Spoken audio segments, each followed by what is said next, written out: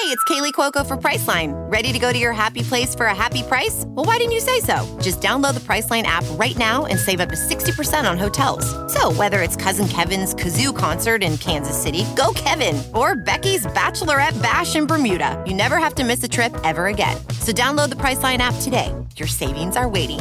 Go to your happy place for a happy price.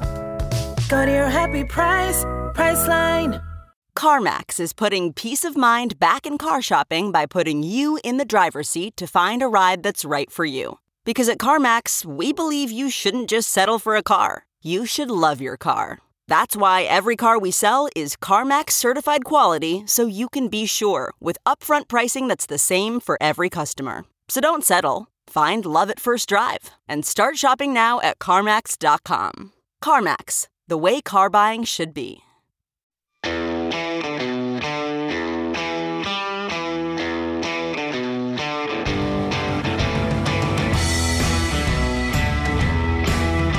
Welcome to Right on Hollywood with Christian Toto, part of the Just the News podcast network. Sick of media bias infecting film reviews? Furious that too many stars insult your views? Right on Hollywood has your back. Christian is an award-winning journalist, movie critic, and founder of HollywoodInToto.com, the right take on entertainment. Now here's your host, Christian Toto. Welcome back to Right on Hollywood, the only show that considers Saturday Night Live an over-the-counter sleep aid. This week we'll break down Bond, James Bond, recommend a Halloween sleeper with an actor you've seen before, even if you can't remember his name, and talk to comedian Derek Richards about what it feels like to be canceled by a liberal Hollywood starlet. First up, the new James Bond film is finally here. We thought we were getting No Time to Die last year, but the film got bumped around the schedule again and again, thanks to a certain pandemic. Now audience can see Daniel Craig for the fifth and final time as 007. That's a good thing. I think he's a great choice for Bond. He has that grit and that sort of raw energy that he brings to the character. You know, not as many gadgets this time, but overall, just a different feel for Bond. I think that each Bond brings that kind of sentiment. Now, I grew up on Roger Moore. I love the actor, love the character, but I like this Daniel Craig version. I think it's exactly right for the times. Having said that, the movie does give Craig some of those awful, pithy one-liners to say, the kind that Moore just said so beautifully, that nice little finesse, that touch he had. Well, Craig doesn't have that finesse at all. Those little bits have not aged well. But that doesn't really matter. The big question for many Bondaholics is pretty easy. Is No Time to Die woke? The answer is, well, mostly no. I was kind of shocked by that, but here we are. 007 doesn't step aside for a female agent to save the day. He's not a henpecked husband apologizing for overtaking the TV remote. Nothing like that is going on screen. He still has his license to kill, and he's not afraid to use it. Again, a good thing. He is a spy. He is trying to save the world. Sometimes you have to fire off a few rounds, as it were. And yet No Time to Die made a very ordinary $56 million over the weekend. So what happened? I think there are two factors in play here. The Bond franchise does skew older at times. A lot of people have grown up watching these movies for decades. They've aged along with James Bond and the series. And that demographic right now is less likely to go to the movies. They've been weaned on all this great streaming content, and of course the pandemic is still kicking around, and they may be a little reticent to sit in a theater at this time. But the other factor is just as obvious, but I think most Hollywood reporters, they don't want to talk about it. Much of the Bond marketing of the past year plus, and it's been a year plus of all these different teases and interviews and video situations, everything has been pushing the woke narrative that's allegedly attached to the film. The new film's director is Cary Fukunaga. He all but called Sean Connery's Bond a rapist in one of his interviews recently. Lashana Lynch, who's playing a new spy who bickers with Bond quite a bit. It's actually kind of a nice dynamic to bring to the series. Well, every time she's talking to the press, she's reading from the feminist playbook again and again. And now just using the term Bond girl is suddenly, you just can't say it. It's verboten. Now, fans had every right to expect that No Time to Die would be woke. It's what we've been told again and again and again. And it wouldn't be the kind of Bond that they watched growing up with their families. Maybe they've shared them with their grandkids. This would be a new and different Bond for the 21st century. And they weren't on board. The fact that this whole marketing campaign has been a false flag, to speak in Alex Jones lingo, it didn't matter. The message was clear. The James Bond of old was gone, pushed aside for the new progressive model. Well, who wouldn't want to wait for video on demand to see that kind of film? You know, we've already seen beloved franchises fall down this path. Terminator Dark Fate and Charlie's Angels rushed to mind. They both went woke to various degrees. Charlie's Angels was all in, and they both failed at the box office. The Angels film was a disaster, and Dark Fate just didn't make enough money to even warrant another sequel in that Terminator franchise. It's done. Now, Bond made more money than both those two films in its opening weekend, but I have to say, maybe this is the beginning of the end for the franchise. Maybe people either burned out on it or they just expect the next James Bond movie is going to be woke, even if this one wasn't. You know, there's a lesson here for Hollywood, but I'm pretty sure they're not going to bother to listen. Don't touch that dial. You're listening to my daddy's podcast. The biggest story in pop culture these days, and it might get even bigger as time marches on, is the Dave Chappelle fight for free speech. Now, we all know Chappelle is a comic genius. Few would argue with that. But he's also willing to poke fun at the alphabet people. That's what he calls them. That's the LGBTQ community, including a subset of that group, the trans community. Now, Chappelle spends a good deal of time talking about that specific topic on his new Netflix special called The Closer. He also includes some really empathetic moments for the community, including a specific member. Along the way, though, he describes Biology 101 in a way that's really angering some people. Not a lot of people, most likely, but they are pretty loud on Twitter. So naturally, he got slammed once again as being transphobic. For now, and I use that I really have to kind of emphasize, for now, Chappelle is not backing down. He recently had an appearance at the Hollywood Bowl with, I think, about 18,000 people, and they were all cheering him on. He was being a little saucy. He was saying, if this is cancel culture, bring it on. I don't feel it. Good for him, but you know what? Other people are feeling it, so he must realize the weight of this, and perhaps he thinks that his talent will kind of basically save the day for him. I think he might be right, but remains to be seen. I will say, though, that the Netflix CEO, Ted Sarandos, had a very interesting reaction to this whole brouhaha. Now, he's not a conservative, and Netflix is not a conservative platform, but he stood tall for Chappelle, and I want to read exactly what he said. Here's part of it. As with our other talent, we work hard to support their creative freedom, even though this means there will always be content on Netflix some people believe is harmful. Interesting, right? There's more, though. Several of you have also asked where we draw the line on hate. We don't allow titles Netflix that are designed to incite hate or violence, and we don't believe The Closer crosses that line. So why does this matter in the first place? It's just one comedy special. I don't think any of us are going to get a cut of Dave Chappelle's salary on this. I wish we were. But this does matter. And here's why. If Netflix and or Chappelle do backpedal now, in a week, in a month, the woke movement will be supercharged. And that means comedians will be even more fearful that their next edgy, tough, challenging joke could be their last.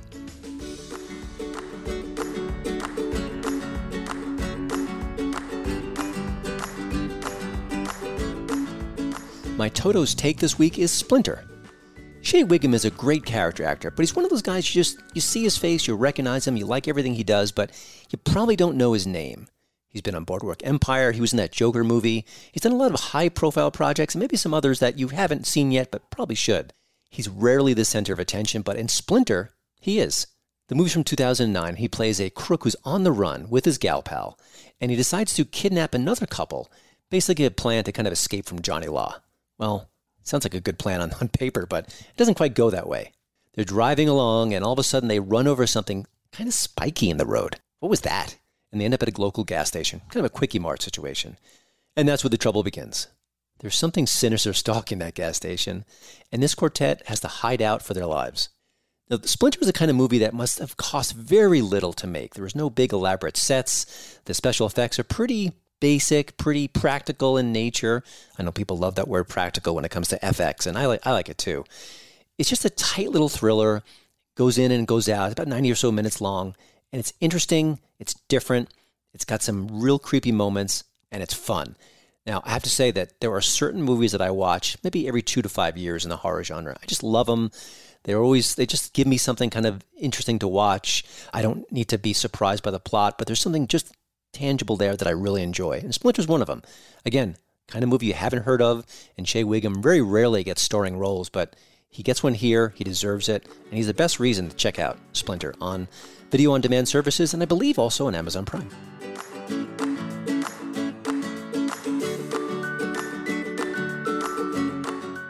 Derek Richards didn't start out as a stand-up comedian. He was working in radio, but the comedy bug started to nibble away. It was good timing because his radio career was kind of ebbing, and he decided to make a switch. And of course, when you're on the radio, you're a performer, so that switch was pretty clean for him. He was able to bounce from A to B career-wise and do okay. He also leaned on his blue-collar roots to kind of flavor his comedy. And then later, when he had a cancer battle, he used that as part of his routine as well. One of the things that jumps out at me about Derek is that he's used his time to entertain the troops overseas. He's gone on multiple trips, different parts of the world, just making the men and women of the U.S. military laugh. That's a wonderful thing. But most recently, he was planning to do that again, a selfless act, and along comes Deborah Messing. Of course, we all know her from Will and Grace fame, and she's also the one who temporarily said that she wouldn't work with conservative actors who were supporting Trump. She backpedaled on that a little bit, but I think we know what she was thinking and what was on her mind. But she canceled Derek Richards. How did she do it? Well, she took some of his tweets, kind of rearranged him a bit, shook up the Etch-a-Sketch, as it were, and made it sound like he was a bit of a monster, even though he's not, and even though she painted him in a really incorrect light, unfairly. But of course, that's how social media works, and that's how cancel culture works. Derek isn't bitter about the experience, but he does kind of break down what happened and why, his reaction to it, and much more during our conversation. And I also have to say, he's a really funny guy. When I was preparing to do this interview, I saw a whole bunch of clips of him on YouTube. Funny stuff. I think you'll like him. And if you act fast, you can see for yourself. He's playing October 15th at the Lexington Theater in Lexington, Michigan, and October 16th at the Pix Theater in Lapeer, Michigan.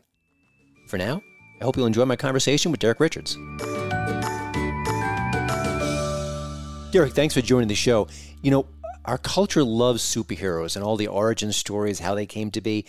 I love comedians. I love talking to them, and I always want to find out how they got to be a comedian. How do you be a what does it take to become a stand-up comic, and the background? And I don't want to kind of make you do the whole story, but just give me kind of the shorter version of how you first entered comedy, because I'm always curious about that process. Well, I think it's always good to have somewhat of an alcohol problem. That seems to kind of tie itself into the industry. You know, get divorced, have a bunch of crappy relationships, have a weird upbringing. I mean, there's a number of different channels that any comedian can go through to get to where we are. It's all research. I've been doing this now for 27 years. I was in radio before this. And I was just always a big fan of stand-up comedy. I wasn't the type of person that was sitting around listening to George Carlin albums or Bill Cosby albums, but I had always appreciated their work. And I always enjoyed watching A&E's Evening at the Improv when that was still on television. So, just got, for me, I was just not happy with the way the radio industry was moving at the time. And I ended up getting fired from my last full-time radio job and decided to start getting into comedy. And I knew a guy that ran a club in Kalamazoo, Michigan, and he gave me my opportunity. So I'm grateful. I would imagine being on radio and being a performer that way would make the transition a bit easier. Did you find that it was more fluid than you expected, or was it really still very hard to kind of make that jump? Well, I mean, I didn't have the stage fright because we would go on and do a number of live events and remote broadcasts, and we were always out there in front of people. So I didn't have the stage fright aspect of it. The biggest challenge is actually doing material in front of an audience and getting them to laugh. And so, when you're on the radio, you're talking just into a microphone and it's just going out there and you're hoping that you get some good feedback from it. You don't see that feedback. You don't experience it in real time. So it's a different animal in that regard. You just kind of hope. You're like, well, let me throw this out there and see if it's funny. And then somebody will run into you down the road and say, oh yeah, I heard you on the radio the other day and you did this and this and this. And that was, I got a kick out of it. But it's a whole different animal to go up on stage and just be standing there in front of people and trying to make them laugh for, 45 minutes or an hour. Yeah. No, I imagine there's always a moment or two early on where it just doesn't work, it bombs or something like that. But conversely, was there one particular gig or maybe a series of gigs that you thought, oh gosh, I can do this. This is not just a whim for me. This is like a real career transition and I'm going to be good at it. It helps when you're going out and doing stuff and you're doing the shows and people are laughing. But then when you end up working with certain comedians that you respect and somebody comes up afterwards and they, give you that word of encouragement and they say, you know what, you are really on the right path. Keep doing what you're doing. Mm-hmm. That to me was more instrumental than anything else when I was starting off in the business. So, I mean, that helped out a lot, getting some encouragement from some people that, and a lot of comedians that nobody's heard of, they're not household names by any means. Mm-hmm. But there was one comedian that was very popular years ago, and he still is popular today, and he's very, very funny. Bobby Collins. I had worked with him years ago in West Palm Beach, Florida, and he was very complimentary, and I never forgot what he said. Huh. Do you find that comedians in general are supportive of each other? Is it more competitive? Is it sort of case by case? What's the kind of the camaraderie behind the scenes? I think it's case by case, Christian. I mean, it's like any industry. I mean, I think if you're a good person and you kind of work off of the mentality of rising tides help all ships.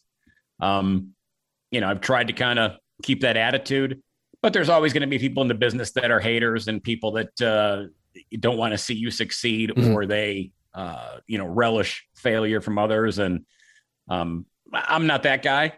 And so I think you just try to, like with any industry, you just surround yourself with like-minded people and people that you just naturally have the same thought process. Gotcha. Yeah, one of the things that's interesting about comedians today is that you could be funny on social media. You can have YouTube clips. I've been watching some of yours in preparation for our chat. Obviously, I Drink with Derek is your podcast. That's a way to kind of connect with other comedians and reach out to new audiences. You've been in this game for a while. Is it easier with all those tools, or does it make it harder because there's so much content out there? Well, it helps because it allows you to reach a whole different audience. I mean, I think when you end up seeing some of these comedians that ended up having a huge following on YouTube, and all of a sudden they're selling out comedy clubs. And there's certain acts that are out there that, I'll be honest, I see somebody, I'm like, they're selling out a Monday night, comedy mm-hmm. club doing 2 shows, and I have no idea who they are, but they ended up getting their success through, doing videos on, YouTube, TikTok, Instagram, whatever. And I think it's great. I think it's a fantastic opportunity for a lot of comedians that are ignored by the quote unquote establishment in Hollywood or New York. And their success is not being driven or handled by agents, managers in New York or Los Angeles. I mean, the people are voicing their approval on what you're doing. And so I think it's as much as it is a challenge for people that have been doing it for a number of years to get into doing stuff online. I think it's an extremely helpful tool, and one that everybody should take advantage of because it's right here in front of you. Yeah. Now, as a comedian, in a way, you're an entrepreneur. You've got to kind of work your career, get publicity. Has that been a work in progress for you, or did the radio background maybe help with that transition? Well, it helped out a lot. I mean, I was in promotions when I was in radio, along with being on the air. So that helped out huge. I mean, so I had an understanding of business, and the understanding of, half of show business is business.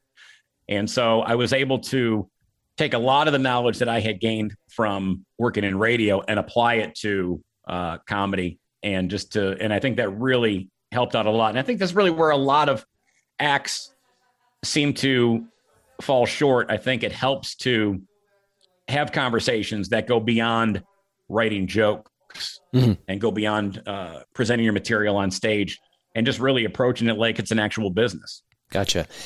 My wife went through a breast cancer fight last year, and she's doing great. And it was quite the ordeal in many ways, and it really kind of changed us as a family. But I think, I think our marriage is stronger. I think we appreciate things more than we once did. And I know your book is Whiskey, Cancer, and Bad Decisions, and you talk about your own cancer fight. How do you grow as an artist from that? Obviously it's material, it's heart-wrenching at times. There's a lot sort of directly you can draw from that, but did it have sort of a bigger picture impact on how you look at things and how you approach comedy? No, absolutely. And first of all, I'm so sorry that your wife had to go through that, and that you and your family had to go through that. I mean, it's extremely difficult. Obviously, it's the person who has it is going through the worst part, but obviously seeing someone you love go through that is extremely difficult. I'm sorry that you guys had to go through that, and I'm thrilled that she's doing fantastic and that you guys are doing great. But that said, no, you do have a whole new appreciation for everything. And for me, as far as my comedy is concerned, if you get an audience that doesn't quite react the way you would like them to, or you end up having situations where somebody makes comments about things that you posted on social media. It really puts everything in perspective. Mm-hmm. And there's a saying that says, perspective is either your prison or your passport. And just how you look at things in life it can dictate how your attitude is and your disposition. And so I just don't let stuff get to me. I mean, once you go through cancer and you went through it as far as your spouse, and you come out of it, at least for me, I think I said this in my book, that cancer was the best thing that ever happened to me. I mean, it really, really helped me appreciate things in life that I think I had overlooked before. Gotcha. One of the things I've looked sort of at your background, you've done a lot of USO tours, you've helped entertain the troops over the years, and I'm sure that's another life-changing moment for you, in addition to giving laughs to all the soldiers who need it so desperately. What are your sort of visceral experiences or memories from those tours, and what jumps out at you? Well, I had started doing those back in 2001. And USO was doing these things called comedy breaks, and they would send 3 comedians out to various military bases. And now USO kind of shifted away from doing the comedy break shows, and they've really kind of focused on bringing these monster acts, such as like a Toby Keith or Kid Rock, to these different bases overseas. So now Armed Forces Entertainment had kind of taken over doing a lot of that. So it's just a different office that's handling things. But I've had some incredible experiences. The best things that I've done in comedy have been tied into doing shows for the military. I've been to Iraq in 2004. I was in Afghanistan a couple of years after that. I've been to probably 16 countries altogether doing shows, and then doing a bunch of shows domestically. The ones overseas are the ones that are the most gratifying, to be honest with you. It's great getting a chance to connect with people and that serve in the military. My dad was Navy, my grandfather was Army, and I am, extremely pro-military and appreciate the sacrifice that these people are making to go over there and be stationed overseas. And so it's just, they're so appreciative when we go over there and do these shows, and they're so happy to see us. And just the hours that we would spend after the shows, just hanging out, talking with them, just catching up. And it's a great escape for them to be able to sit there and talk to somebody who's not on the base, someone who's not doing what they're doing all the time. So it just changes their whole attitude, their whole mindset. And it's just great it's great to make them laugh and to have fun. What are the jokes that land with the soldiers? What do they really kind of connect with when you're telling jokes in that situation?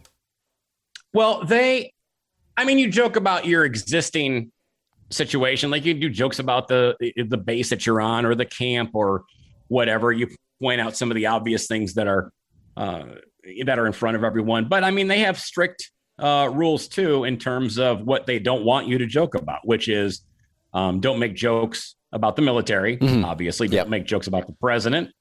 Don't make jokes about religion, and don't make any negative jokes about the opposite sex. And that's it. And those are the parameters that you play with. And they just don't want to, stir any controversy and make anyone feel uncomfortable. Yeah. And, I've done countless shows for Armed Forces Entertainment and, never had an issue, but they just, they like hearing stuff that's just going on in your life. There's not, like I said, the jokes that always seem to land the hardest are the ones where you're joking around about the base that you're on, because if I do a show for an office party, the jokes that people laugh at the hardest are when you're joking around about the existing situation that you're in that they can all relate to. Gotcha. Cancel culture has not been kind to comedy, and you got a full dose of it recently thanks to Deborah Messing. She got you kicked off a new military comedy tour that you were working on, calling you anti-vax, anti-gay, pro-insurrection. And, you've said none of that is true, and there's no real evidence to saying that it isn't. That backs up your word. You took the high road, too. You didn't blame her. You kind of just backed away from the tour. What are we to make of this? You're basically it's a major celebrity who targeted you specifically, got you removed from this particular tour. None of that is good, and none of that is fair. And I have to say, when I heard about the story, I was just angry. This is the first time we're talking, so I don't know you, but it just made me mad. And how do we get past this? What is there any sort of positive fallout from this that you can share? Well, I think the biggest thing with cancel culture is people level false accusations and they don't know the person. I don't know Deborah Messing. I know she was an actress on Will and Grace, and that's all I know. So anybody who has seen my act, anybody who has seen what I do on stage, anybody that knows me as a person, anybody that has seen me do my show overseas knows that I've never had any incident with any military base anywhere. And so to assume that some memes that were taken the wrong way, every meme that I had posted, because that's how it all generated, was just some stuff that I had put on social media where I was joking around about the vaccine and I am vaccinated. So to call me anti-vax is, not true. Yeah, it's a pretty common. The vaccine. Yeah, the joke I made about the vaccine was I said, the FDA has approved the vaccine. I go, that's like me taking a jar of grape juice, putting it in my pantry, and then 6 months later calling it wine. So, and then being labeled anti-LGBTQ, where I made an innocuous comment about Megan Rapinoe, the U.S. women's soccer captain, where she was, when they lost the game, and she had a sad, dejected look on her face. And I said, she has purple hair. And I said, purple-headed dude seems irked. Now, listen, I'm not anti-gay. I have plenty of gay friends. I mean, on my podcast, A Drink with Derek, I have a number of gay and lesbian guests that have been on the show. So that's not me either. And to say that I'm anti-POTUS. Well, so by the way, so what? I mean, half the country is anti-POTUS at any given time. No, exactly. And a friend of mine actually did a Google search that said from 2016 to 2020, there were 75% of comedians that entertained for USO were avid Trump haters. Yeah. So, and I know that there has been, anti-Trump comedians that have been removed from tours. I think George Lopez is one who's very outspoken, and he was taken off of a tour in that case. But no, I think, Christian, the hypocrisy behind cancel culture is everything was totally fine to make fun of Trump when he was in office, and that was welcomed with open arms. I mean, you go back and look during lockdown, every single late night talk show, every monologue was just a nonstop diatribe of, anti-Trump material. And also, too, if these people would have gone further back into my social media posts, I mean, I made jokes about Trump when he was in office, too. So I'm not hopping on Biden or Kamala Harris and just going after them. But it seems like the people that decided to go ahead and dig into my social media found those particular posts. It rattled their chains, and then they decided to subsequently contact Armed Forces Entertainment and the Department of Defense. And I harbor no ill feelings towards the DOD or Armed Forces Entertainment. I mean, they're a corporation at the end of the day, and so they're going to do what they need to do to safeguard their image. So I get that. Yeah, and I've always been pro-military, and if anything is going to be a negative distraction to the tour, and the tour is still going off, I'm just not going to be on it, unfortunately. And the other comedians are absolutely brilliant. They're hilarious, and the audiences are going to have a great time. But if me being taken off of that tour makes it easier for that tour to be successful, then I am all for it. I just hope that everybody can, move past this, and that I can go ahead and, rejuvenate my relationship with Armed Forces Entertainment, because they're fantastic people. Yeah, and doing amazing work too.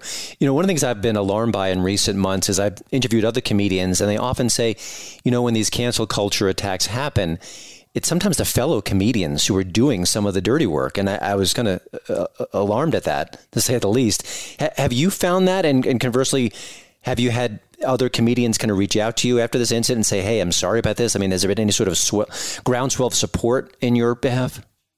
Oh, huge. Oh, good. I mean, the comedians, friends of mine, as we were talking earlier, where you end up hanging out with like-minded people that I've had a tremendous support. People contacting me, blowing up my phone, text messages, emails, private messages on social media saying, I can't believe that this is happening.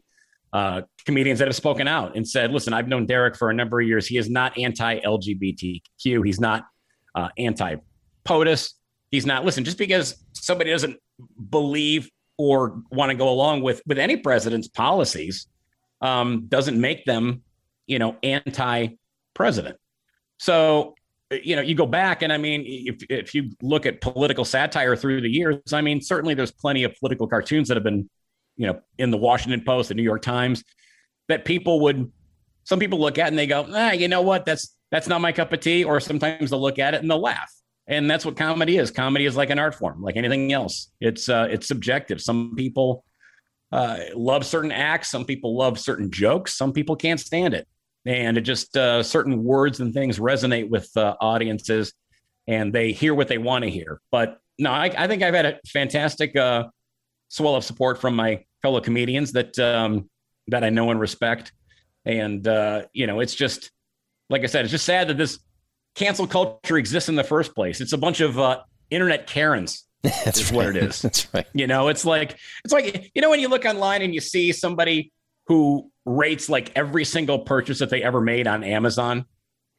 It's like if I see somebody rating cat toys that they bought online, I'm like, am I going to believe anything that you say, to be honest with you?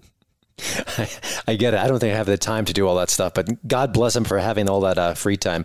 Well, exactly. That's what I don't get. There isn't any friend of mine that has that kind of time or that kind of energy to try to ignite a firestorm to, cause distress to another person. I just don't. I'm not wired that way. I don't know what kind of medication people are taking today that is making them lose their minds. But, there needs to be, again, I don't think it's going to go anywhere anytime soon. I just think that there's a number of people that can, just avoid this confrontation and just don't feed into the cancel culture. Don't retweet stuff. Don't share things. And, just block people and mute the conversations and move on with your life. Yeah. And by the way, here's a life hack for everyone.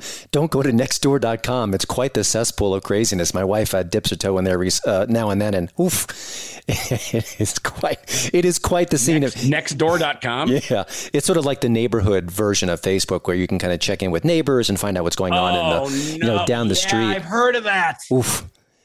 You'll think Twitter is a garden party compared to that. I have a friend of mine that was telling me about there's like a message boards where it's just everyone just sits there and complains about somebody's front yard, or so and so's not trimming their shrubs and their dog pooped in my flower bed. It's crazy. You might get some material from it, Derek, but you might also want to stay far away. So you'll have to make that choice on your own. Well, thanks for the heads up. I appreciate it. No problem. Well, Derek, you've survived cancer. You've survived Deborah Messing. And hopefully the pandemic is going to be ending sooner than later. I just hope the new drugs kick in that are helpful. Things go away. As a comedian, as someone who's been around for a while, do you have any dream projects on your horizon? Something you've been itching to do, you're close to kind of making happen? Anything like that? Or is just going to keep on keeping on and keep making people laugh? Well, my big dream of starting a movie with Deborah Messing is probably gone in the tank now. I see a rom-com with you two guys. I don't know if this could work. There you now. Opposites attract. You would be. I'm gonna. You know what? If this comes to fruition, I'm gonna have you direct the project. All right. This is your meet cute moment. You've already got it all written. Exactly. No, I'm excited. Just had a new album that came out called Double Down, which can be picked up wherever you download your stuff: Spotify, iTunes, Amazon. Just continuing to move forward. Again, the book Whiskey, Cancer, and Bad Decisions, hoping that continues to pick up steam. And I've been doing some different keynote speaking engagements as well based off of the book, because I'm just trying to branch out a little bit more and take the lessons that I learned from going through cancer and experiencing what I did and sharing that with other people. And so that's been extremely gratifying for me. But no, just had an absolute blast doing comedy and still getting out there and making people laugh, and hopefully get back overseas and do some stuff for the troops here coming up next year. Excellent. Well, Derek, thank you for joining Right on Hollywood. Please visit DerekRichards.com to find out more about his podcast, A Drink with Derek, his upcoming tour dates, and much more. And, of course, you can find links to the book there, too. Derek, thank you so much for joining the show. I'm sorry about the cancel culture attack. You're stronger and better for it. And just keep the jokes flowing. No, I appreciate you, Christian. Thank you so much. Looking forward to reading your book, sir. Thank you. Thanks for listening to Right on Hollywood. Please swing over to Apple Podcasts and give us a rating. 5 stars if the spirit moves you. And since we're in the plug zone, let me just start off with my new book, Virtue Bombs, How Hollywood Got Woke and Lost Its Soul. It's available for pre-order now. It's coming out January 18th. See y'all next week. And thanks for joining the Just the News Podcast Network. Thanks for listening to the Right on Hollywood podcast, part of the Just the News Network. We'd love to hear from you about the show. You can email Christian@HollywoodInToto.com. And please don't forget to rate and review us at Apple Podcasts. 5-star reviews make our day. But just speak from the heart. Free speech matters more than ever.